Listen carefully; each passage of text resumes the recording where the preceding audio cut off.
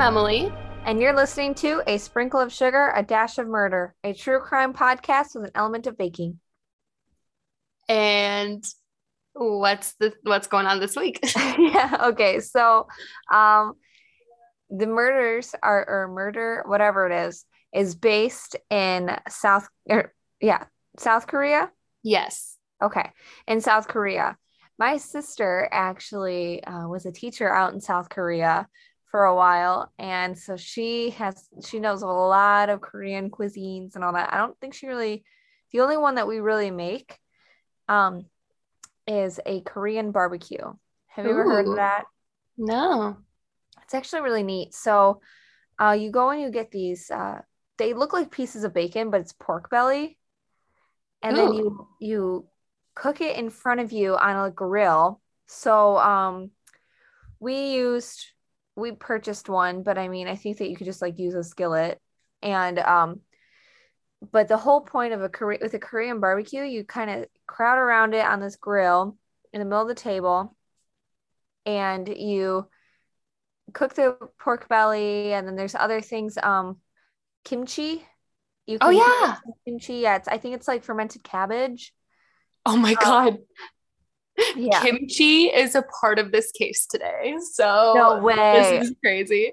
Okay.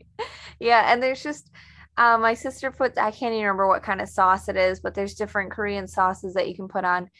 And then you take a big piece of lettuce and you put the pork belly on it, and then you put the kimchi in and whatever else you want to add on, and then you just fold it up and eat it. And Wow.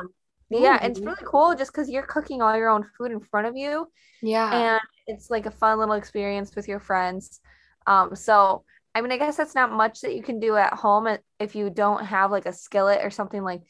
Um, we got a special little grill that we put in front of us. Mm-hmm. Yeah, I'm trying to think of what it's called. Um, yeah, I don't know, but we get that we put in front of us in the middle of the table, and we all kind of cook off of it. So it's a lot of fun. So anyway, Cool. Sounds it good. yeah, Korean barbecue. All Nice. All right. right, so let's get started. Okay, so I was telling Casey this is a very, very long one because there's so much and it's seriously like so wild. So it is going to be two parts, and this part will probably make a little shorter and then finish up next week. So stay tuned. But anyway, yeah, so this happened in 2003, so a little while ago in South Korea, specifically in the city of Seoul. And So Seoul, I'm pretty sure I mean, that's kind of like the biggest city, the main city. Everyone kind of knows of Seoul, Korea. yeah, okay, so this happens in a couple different neighborhoods in the city. So I'm going to do my best to pronounce them and the names correctly. I did try and look it up, but I'm American, sorry. So criminal profile Kwon Il-young got a call on October 9th, 2003 to come look at a crime scene. Um, and a couple other people who are going to be like chief investigators, her Kim Hee-suk. She is a forensic officer, and Kang In-chol, who was the chief of police at the time. So they're going to be our lead investigators on this. And this first murder happened in Gujidong. I'm so sorry, but one of the wealthiest areas of Seoul at the time. And the victim's husband had called it in. When he came home from work, he entered the home and saw his mother, his wife, and his son dead. So the whole family had been murdered. Um, the mother was on the floor in the bathroom, and the wife was in the kitchen, and her skull was dented so badly that they couldn't even tell like what the murder weapon could have been. Oh my gosh, that's such force. Yeah, it was very, very gruesome. She was struck in the mouth, nose, above the eye, the back of her head, her right shoulder, and her elbow. But it was mostly the head that was like really bad. Yeah. And then they moved upstairs, and the entire staircase was just covered in blood. Like it was really bad. That's And horrifying. that's where this man's son was at the top of the stairs. And Oh. his head had been struck so many times that his brain was like scattered everywhere. Oh, Yeah. that's Like, horrible. How old was his son? um, I do not know. They didn't say. I Okay. ever watched a documentary that's on Netflix if you guys are Okay. interested, but I don't think they said um the names of most of Mm-hmm. the victims, so I don't know, Okay. unfortunately. Um, yeah, it was very, very bad scene, like just very gruesome. Um, so the forensic officer, Kim Hee-suk, she found two bloody partial footprints on a white towel, and they checked to make sure if it matched any of the family's shoes. It did not, so therefore they assumed that footprint Mm-hmm. belonged to the killer, which is obviously a nice piece of evidence because they could, Yeah. have something at I mean, least. that was huge in the Night Stalker case. Yes. Yeah. So none of the victims appeared to have fought back, and it happened during the day. So the husband was investigated.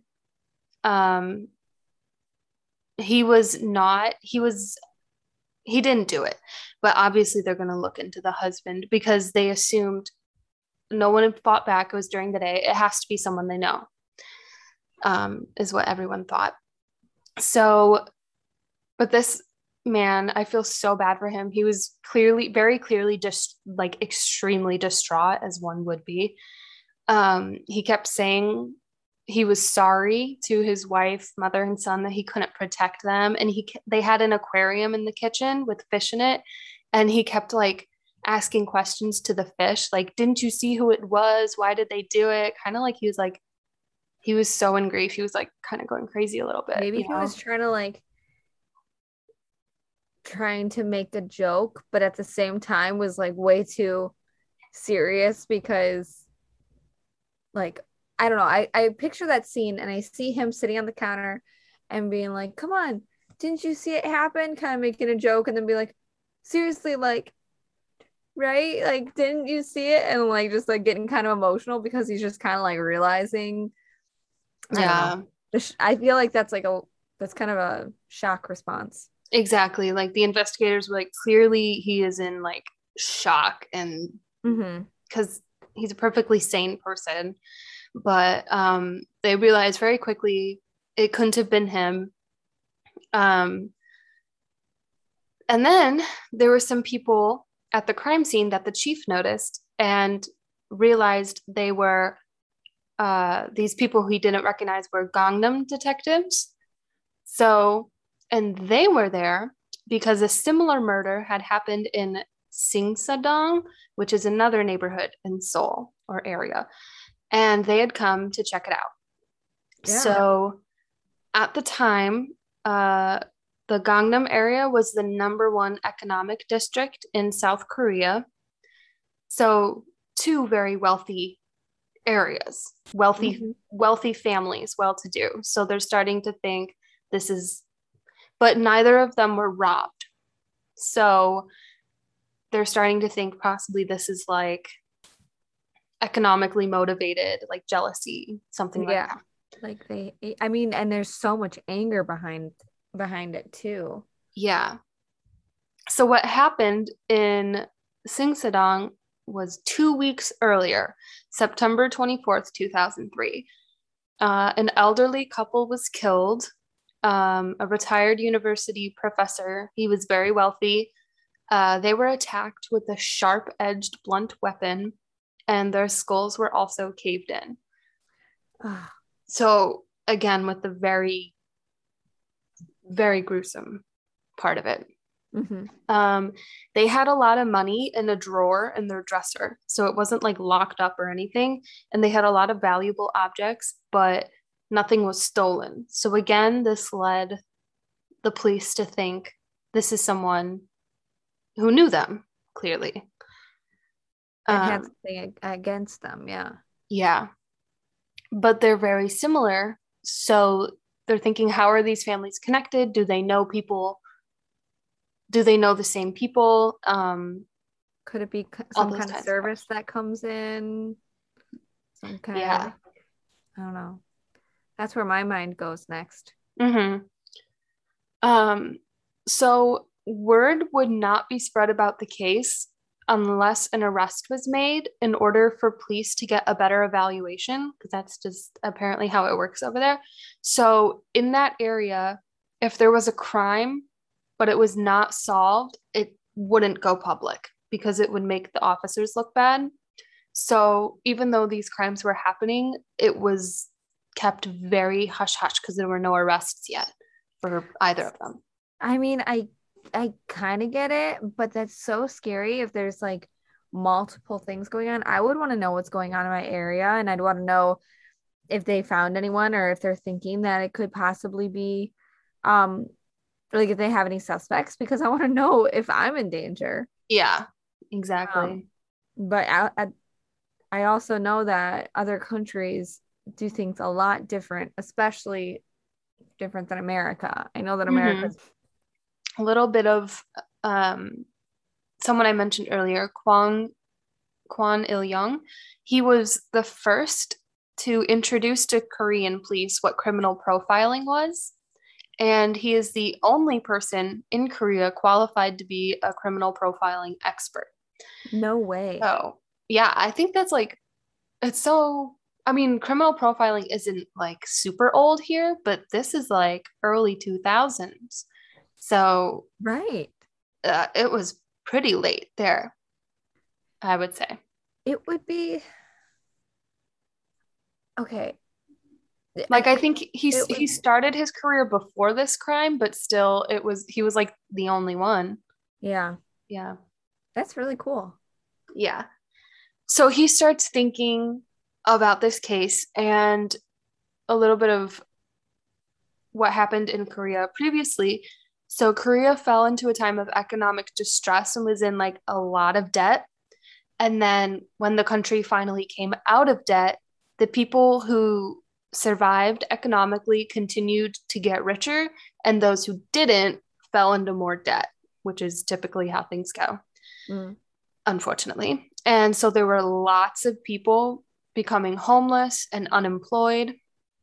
And he says that that kind of deprivation leads to alienation, and that if you feel like you're not being a member of society, this leads to not being able to feel guilt when they attack out of frustration that they feel about the situation. So Okay. Like that's a they're the little, bad guy. They yeah, feel like they did a service almost. exactly. So that's like, as a criminal profiler, that's the kind of psychology they're thinking this killer is possibly having at the moment. Uh-huh. Um, So, kidnapping of women and children in the area was also very frequent at the time, and there were high ransoms asking to be paid.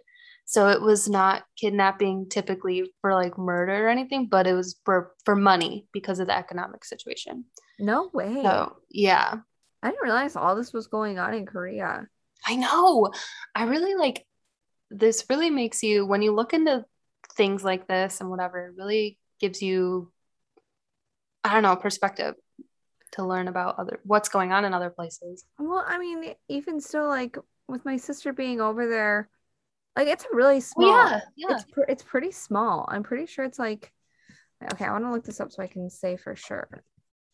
Okay, so the combined territories of North Korea and South Korea and about the same size as the US state of Minnesota. Wow. So or the state just South Korea is like the size of the state of Indiana. Wow, I did not realize that. Yeah, so I'm my whole point was like it's so small. It's like, how do you how do you hide? Yeah. I don't know. I feel like it'd be harder to hide and get away with things just because everyone's kind of on top of each other. Wow. Yeah. And that could be why also another like statistic I saw was that Korea is very good at solving crimes. About they have a what was the number? 96% of cases, like murder cases, violent crimes, get solved. Oh my And goodness. the number is way lower here in America. And I'm thinking perhaps it's because they don't have as much land to cover. They don't have Right. as much space as we do for people to hide out. So that's an impressive number, really. Yeah. Yeah, that is super impressive. But also, how much of it do you think is just like I know that they might have open investigations on murders, but are not bringing it public. So how many of those do you think just like never went public? Or like the Yeah, 96%, do you think that's included in the ones that they kind of kept hush hush? Like maybe. I'm who not shared that sure. number? I know that's a recent number, and they have since this case stopped like not releasing it. Like they do now. Oh, Yeah. okay. Okay. And it was actually because of this case that they changed that. Oh, So good. we'll see later. But obviously, so they don't have a murder weapon. There was nothing left at either of these scenes. So they try to find one. And out of the many tools, they think it could possibly be like hammers, an axe, a wrench, maybe. They didn't find anything that matched specifically. So it's apparently looking like a very unique and interesting murder weapon. They're not sure what it is. And then on October 16th, 2003, in Samsadong, um, a, the killer dragged an old woman into a bathroom and killed her. And once again, it was very, very similar. She was hit in the head multiple times, and there was a lot of blood. And once again, a faint shoe print was found on the outdoor AC unit. So the shoe Really? print was exactly the same print as the Gujidong case. Hmm. So that is helpful that they can now link that these are definitely the same person because of the footprint. Right. The only other way they could have really linked it was just the aggression alone, I guess, and like same manner, I guess. Yeah. It's helpful to have that shoe print because now you can be certain. Mm-hmm. So at that point, they do begin calling it a serial murder case. The investigators are. But the Seoul police agency tells all of the investigators, like, stop calling it a serial murder. Don't say serial killer. That's nonsense. You're going to panic the citizens for nothing. So they were basically told to, like, shut it down. Don't look at it as a serial murder. At Even what point does something become a serial murder? two or I'll look that more up. that are similar. Is that it? I think so. I think it doesn't take a big number, like two or three. Serial murder, also known as serial killer, is the unlawful homicide of at least two people. Okay. At Yeah. least two people carried out by the same person in separate events occurring at different times. Yeah. Okay, so it's not like one of those things where it's all happening in the same night. It has to be at different times Yeah. Because then that's in just like a separate spree. situations. That's Right. considered something else. Yeah. Yeah, there's Spree spree, or there's mass murder. mass. Yeah. It all kind of okay, so that's technically serial killing at that point. Okay, I Yeah. see. So that's obviously not good. And the investigators were pretty angry that the police agency was telling them not to say that, or basically not even to investigate it as a serial murder. But they were very sure. And of course, when you can't look into things properly, more people are going to die. Right. And it's just not good. So on November 18th, sure enough, there were another set of murders. Unfortunately, it was 87-year-old Kim and 50-year-old Baek, who was the housekeeper for him. Oh, They were both killed, and also someone set fire to the house. So it was arson as well. see, that's And new though. yeah, Switching up a little bit.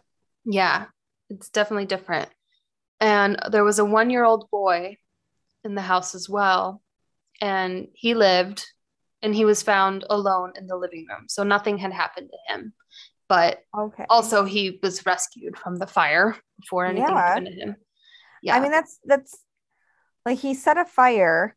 So like he knew that he was still, it's not like he saved the little boy because he knew he was, if the fire had burned the place down, Mm-hmm. it's just that he hadn't, uh, Possibly he didn't know the boy was there, okay. but that I don't know that for sure. That wasn't said. Right, right, But I mean, he's someone with no sympathy. I'm sure he probably would have right. left them, killed them. Yeah. But fortunately, he lived. Good. Um, but unfortunately, the 87-year-old man was found lying in bed with stab wounds all over his body, blunt force trauma to the head, and he was partially burnt from the fire. Wow. And It is so gruesome. yeah, and they weren't sure at first if this was the same person because this one it had the like trauma to the head, but also there were stab wounds and a fire. So they were And a like, fire. is this different? Like why? What happened here? Yeah. Um, but they found a matching shoe print once again. And it was at that point, after this murder happened, that the police agency finally said, yeah, this is a serial murderer. And that was a fact that was forced to be accepted after that. But Why if does it the wasn't sound? for Oh, if it wasn't go for on. the shoe print, they might not have sent us. Sorry. What do you say? I was just saying this. I already made this comparison, but this sounds so much like the Night Stalker. Oh yeah. Mm-hmm. Especially because of the shoe and everything. The shoe print, and then just like the fact that he's kind of going. I mean, it's not like it seems like he's going after one class, Mm-hmm. a certain class of people. But then it's frustrating that he would kill the maid if he had an issue with that class. Yeah. And you think that he would save the maid, but maybe he was thinking that like she was just kind of an unforeseen casualty, uh, Yeah. like a sacrifice that needed to so that he Yeah. could continue doing Collateral damage. that's the word I'm looking for. Yeah. Collateral damage. Yeah, I don't that's but otherwise I feel like this is very similar to him. Yeah. So now that they are accepting that this is a serial killer, a big task force made up of investigators from each jurisdiction, because there are three different ones, because the cases are in three different jurisdictions, they were formed. And it is good that they're all working together. Yeah, unlike Um, America. yeah, from all these places. So the shoe was, they finally were able to ID it. It's a buffalo shoe. So they were looking for where it could have been bought, looking out for people who wear them in suspicious places, stuff like that. Mhm. Random searches of bags and cars were starting on the public, and it was a belief that the killer was targeting places with the same consonant in its name.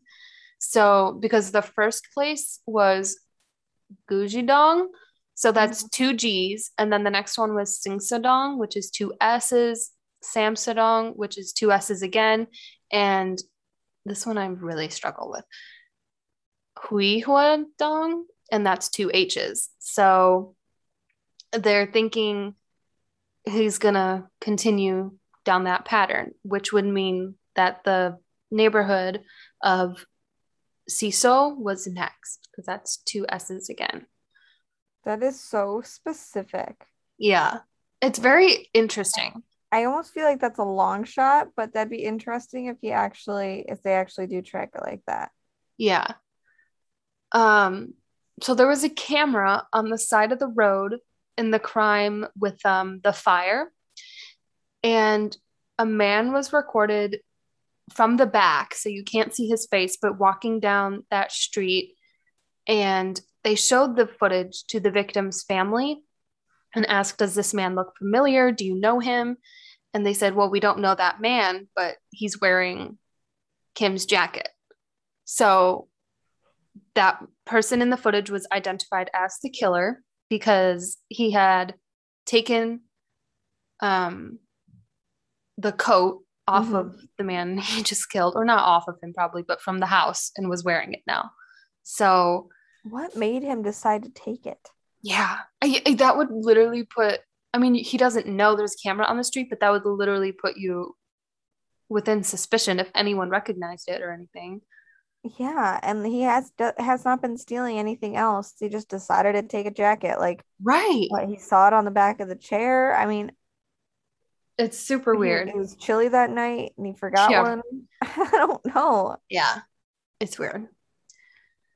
Um, Maybe he had blood on his shirt and he needed to cover it up. oh, maybe that I could believe that. I would believe it. Yeah, I feel like that's more believable. Yeah. But there was a huge debate whether or not to inform the public about this footage, because on the one hand, it could severely detriment the investigation, but it was also the biggest evidence that they had and felt that it could help the public. So it was a tough decision, but they decided to release it because there was nothing else they could do. It was kind of all they had, Mm-hmm. so they had to.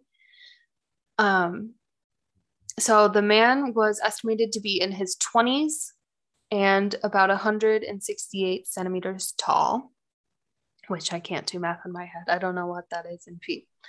But but after this, the killer stopped killing for some time, which is kind of what they hoped and feared at the same time. Like obviously this scared him off a little bit, so they had nothing else to go on. But Mm-hmm. also you don't want more people to die. So, you know, I know that is such a struggle because the only way, unless they like bring something new up from the investigation, that's the only way they can really catch him is like for him to do it again and leave more clues. exactly. Um, but then a little while later, a woman was attacked in her home with a blunt object, and her husband came home and found her covered in blood, but she was conscious. She was briefly conscious. She quickly passed out though. But he drove her to the hospital and he got her there in time and she lived, but she now has a brain lesion and a very severe disability. Wow. Um, so and they weren't, it was an attack on a young woman and they weren't able to connect that to him until later. But when he came back to killing after this like stop, his MO completely changed. So it's like he was reevaluating what to do and what he wanted and whatnot, because he started targeting young women as they walked home alone at night, which is just nothing like the earlier cases. What the heck? Yeah. And you don't see that very often, like a No. complete change. Well, yeah, like you don't see a complete change into something else than just like hang out in a new kind like it's like he's stuck with that then after that. It's not like he's like doing a little bit of that, a little bit of this, sprinkle here, sprinkle there. Yeah.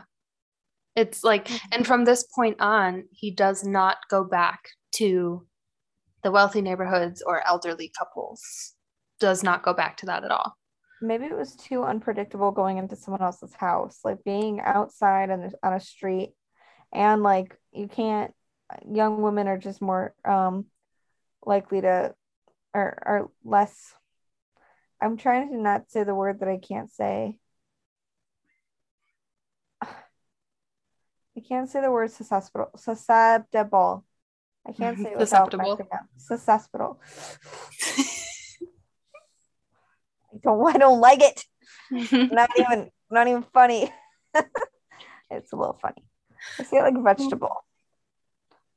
Yeah. Anyway, they're more likely to or less like I forgot what I was saying. They're weaker. They're less likely to fight back. Yeah. That's what I mean. So maybe he just thought it was easier targets. Yeah. Oh, Susceptible. I there said you go. There it. you go. So there were four murders of young women in four very close sections of Southwest Seoul, and they were all prostitutes. So his new thing were prostitutes in the city. Once again, he's looking for people that are easier targets. Yeah. Um, so at that time, there was a crackdown on prostitution in brothels because there was a new chief of police appointed in Jongum, and her name was Kim Kang-ya, and she was the first female chief in the country ever. Woohoo! Woo! Girl And power. she really wanted to get rid of prostitution because, I mean, first of all, it's illegal, but many of the women who were in it in the city were abducted and like tricked into it, like not Mhm. there voluntarily or whatever. So, Okay. and she wanted to help them. Like her whole thing was like shutting down the brothels and like rehabilitating these women and stuff. So, Awesome. um, so she wanted to help on this case as well when she found that out. And also, it was in her jurisdiction. So they started working with her as well.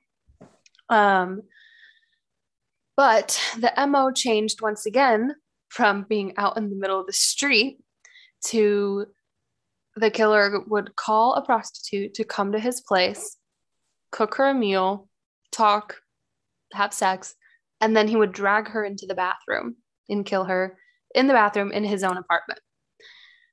And he would later call the bathroom doorway the threshold between life and death, which is He is you're so disgusting. messed up. Oh my Yeah. gosh. How has he not Um, gotten caught? I feel like that is, I mean, anyone could have been like, oh, hey, I'm going to this place, this address. And would have, right. like, Yeah. I'm so confused. I don't know. And um I guess like to do it in your own home, like I think that's very stupid, but also at the same time, nobody if like doing it in someone else's house, like someone's gonna come and check up on that eventually. Like nobody's gonna come Mhm. into your house if you're not reporting things, you know? Right. Like Um, it's more predictable and you're able to prepare a little bit more too. mm-hmm. Got all of the things you need there. Ugh. So it okay, it's bad. So after he would kill them with that blunt object from the earlier cases that they couldn't identify, that they didn't know what it was yet. Uh-huh. Um, and then, oh God, he got, I don't know, more into it, but he would cut off the woman's head, What? tie her hair in a ponytail, and hang it from the toilet paper holder above a drain on the floor. So all the blood would drain out of the head, which is just super Oh my methodical and disgusting. God. Yeah. Oh my God. What? Mm-hmm. So he also lived on the third floor of the apartment building, and you can't drag a whole body down there. So he would chop up the body in 16 pieces after that. No. 16? Yeah. Always 16? Yeah. So That's weird. what he did, they found out, investigators find out later, he went to a hospital and got a full body scan and asked to keep the x-rays, and he kept the photos to study that and to study human anatomy of like how best to do it, how best to cut someone up. Yeah. What a weird dude. It's I just mean, can't he open disgusting. like a textbook up too and see a human body? Like, why does he have to like go off his own scans? Literally. I don't know. But yeah, so it just gets more gruesome and disgusting. What a weirdo. Oh So, my God. He's a monster. yeah. He went from being like maybe vigilante to psychopath murder. I mean, he's always been a murderer, but like I thought maybe he thought he had some kind of reasoning behind it. Mm-hmm. Nope, Nope. nothing anymore. Yeah. It's that. Um, one night he left the apartment with the bags of a woman's body and he got in a cab. And the cab driver was like, "What is that smell?" And he was like, "Oh, it's kimchi." And Oh, because he would nasty. actually dump like a bunch of kimchi like in the bag to cover the smell of a body. So it actually, No. yeah. So can you Ew. imagine that? I don't know what kimchi smells like, but like the mix of that, like, ooh, I that I don't know. that actually is disgusting. I mean, like my sister loves kimchi, and like obviously there are tons of people that love kimchi, and a lot. I mean, it's basically a staple in in South Korea. Hmm. But I don't like it at all. I mean, I feel like it smells bad. I mean, just in my mind, like cabbage already kind of smells bad, and then you're fermenting it on top of that, like, Yeah, oh, so then you have that along with, oh God, that just is disgusting. yeah. Um, oops. So he would ask the cab driver to take him out to the woods, and he buried all of his bodies on this secluded plot of land, and that would be discovered later. But they were all right next to each other. No, like like Ted Bundy, like scattered his Yeah. victims like out in the middle of nowhere. They were like really, they were all together in like this big burial plot.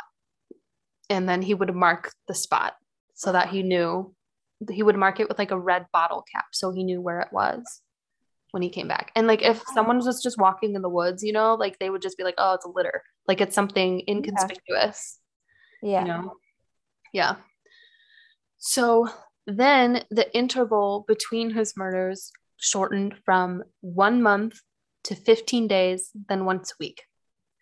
So it's just getting worse and worse. Yeah. And so like women are just disappearing like a lot.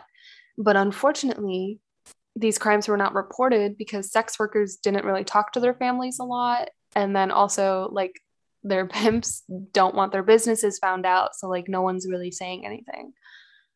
But however, one brothel owner, he was rapidly losing his girls. He would send them out and they would not come back. So he kept getting calls asking for a girl from a phone number he recognized. And the call came from one of his missing girls' phones. So obviously, uh, he knew something was up. And this guy was also an informant for the police. So he called a detective he personally knew and decided to get them involved because he's like, you know what? Something bad is happening. I'm going to tell somebody. So, Wait, so the guy that owns a brothel is an informant.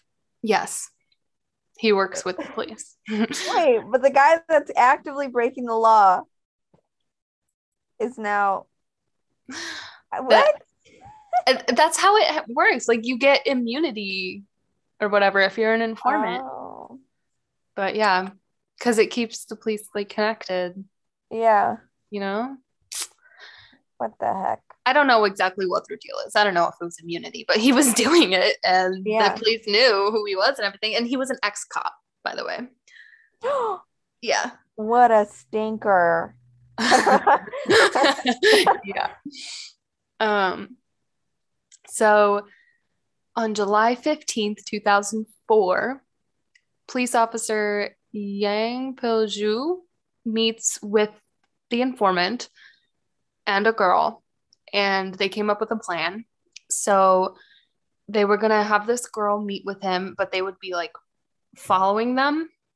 And sure enough, the phone rang and they arranged a meeting. And the killer told them to send the girl to this park near some university in the city. So they all went. and she met with him, but then the officers noticed her walking back. So something had happened. And they were like, what's going on? Why are you coming back to us and not going with him? And she said, uh, the killer didn't want her because she was too tall.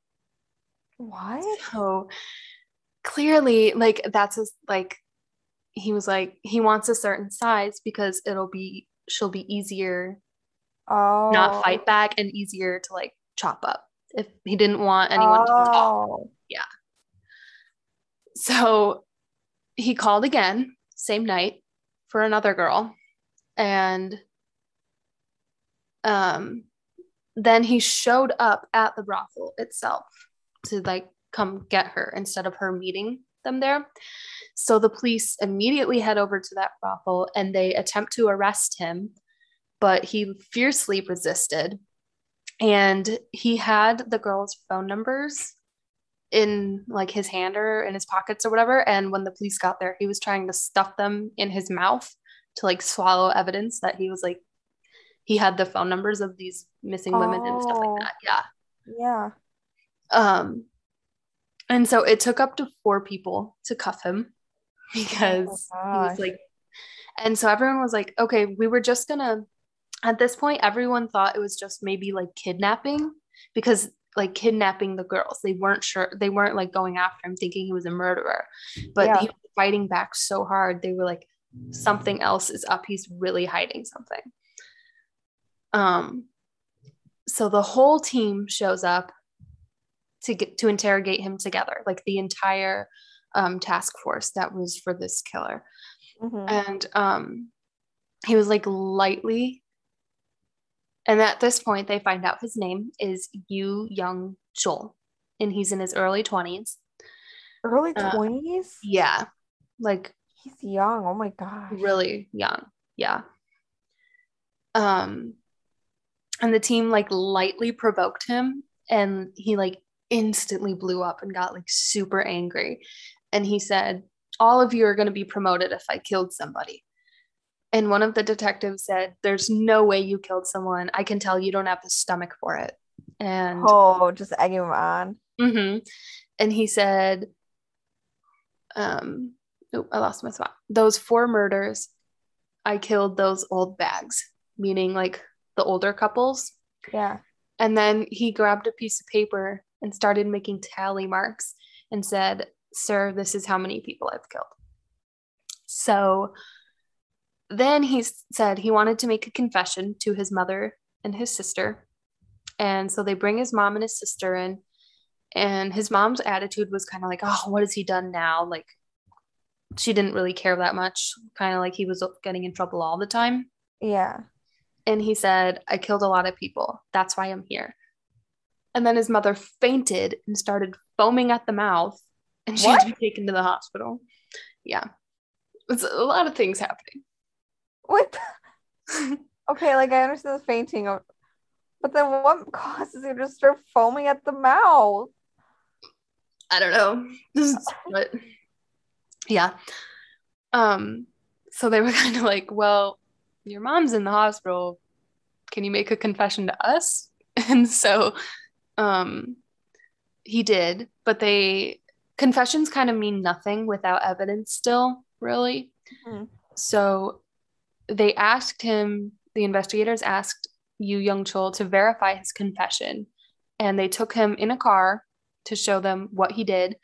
And he was able to say each of the places he went to, but they would go to the general area where the crime was committed and say, find the house.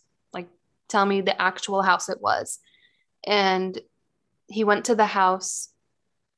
He would like go to the wrong house and said one of the women was found face down when really she was found face up. So the details were like not matching. And they started to really Okay. doubt if he was the killer, if he was the right person. Um, but the officer in charge, who was Kang Dae Wong, he was like, this is a test. This is a game. This is to let us get our guard down so we don't think it's him, you know? So he slapped Chol in the face and said, I'm the boss here. You can't beat me. These 120 detectives are here at my command. I can tell right away what kind of person you are. I know guys like you inside and out. I eat guys like you for breakfast. I'm like, Oh, oh. Well, I yes. mean, he's just being an arrogant kid. I mean, a young Yeah. 20-something-year-old just like messing around. Yeah. That would make me poop in my pants. I would be very scared. Oh my God. Um, so they put him back in the interrogation room, had him confess again, and he had an epileptic. This is a word I cannot say. I cannot say it. Epileptic. Yes, seizure. And he started foaming at the mouth. So maybe him and his mom both had that and it ran in their family. What the heck? Yeah. So they uncuffed him because he was having a seizure. And when one detective left the room, Chol, like, he was recovered enough, followed him out without anyone realizing. And Wait. yeah, this is too much. It's So really too not much. only did they like stop paying attention to him, the murderer, the possible murderer, Yeah. they also stopped paying attention to the guy that just had a seizure. Mm-hmm. And plus, when you have a seizure, like you like it's called post-ictal. You're like in this like trance. You're like really out of it Yeah. for a long time afterwards. So Ooh. I don't know, man. Apparently he was well enough to get up because the detective came back in the room and was like, where is he? Where's this criminal? And the guard was like, oh, I thought you wanted him to go with you. And the detective was like, no, bitch. And sure enough, he escaped. He escaped the police with like 120 detectives watching him, or supposed to be watching him. He just walked out with no shoes on. And yeah, so I guess that's where I will stop it for right now because there's more. But oh my gosh, yeah. Now it's time for round two, I guess. yes, yeah. Wow. Um, there's a lot of things. There's a lot of things going on with this case. It's seriously, I and mean, I it's like don't know. it's such a huge case there. Like I think it's like one of their most, if not the most famous, Mm-hmm. um, like serial murders. And I've never even heard of it before this documentary came out on Netflix. I know. As far as I know, I mean, you kind of already talked about the crime rates being solved, but as far as I know, Korea does not have a lot of crime. No. Um, South Korea does not have a lot Yeah. of crime. So, but then again, I don't know if that's necessarily 100% true. I just, Well, that's what the officers were saying in the documentary. Like it was really unprecedented because something like that hadn't really happened in their country. yeah. And not that there isn't a lot of crime, because there's like a lot of crime, but like these violent major crimes are kind of rare Yeah. over Yeah, there. that's what I kind of mean. I mean, I'm sure there's crime anywhere, but Right. violent crime, and then along with I mean, clearly I guess prostitution was pretty high at that time, and Yeah. that's nuts though. He Yeah. was, I mean, I feel like in every single case there's some big thing where, and I mean everyone's human, people make mistakes, but like where the cops just completely mess up. Yes. Yeah. Like um it's insane. I just like, can you, oh my God, how are there not like a ton of people on him? It's like the biggest case in your country. Like, oh my gosh. Everyone's eyes, like I am such a people watcher. I would just be staring at him the whole time, like even if I'm Yeah. having a conversation my eyes would be on him, like Mm-hmm. And like, I I'm, don't know I'm not how like, he just kind of walks out. yeah.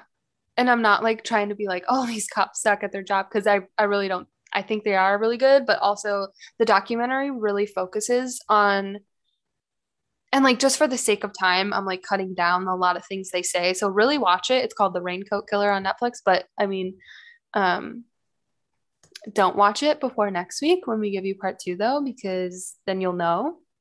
or do, but still come back. But anyway, they really focus on the detectives and like the forensic officers and stuff. And like there's so I really feel for them because they were working Yeah. really hard, truly. Well, it sounded like they were, yeah. I mean, they were really going, they were really trying hard to work all together on it. And as soon as someone was pulled in, everyone showed up. Yeah. So it's not like they didn't care. Exactly. So yeah, it's gonna be still crazy. Yeah. And yeah. All right. Well, tune in next week to hear the rest about I almost said reindeer, raincoat Reindeer. killer. Yeah. My mom got ran over by a reindeer. Anyway, I'm Casey. I'm Emily. And you just heard A Sprinkle of Sugar, A Dash of Murder.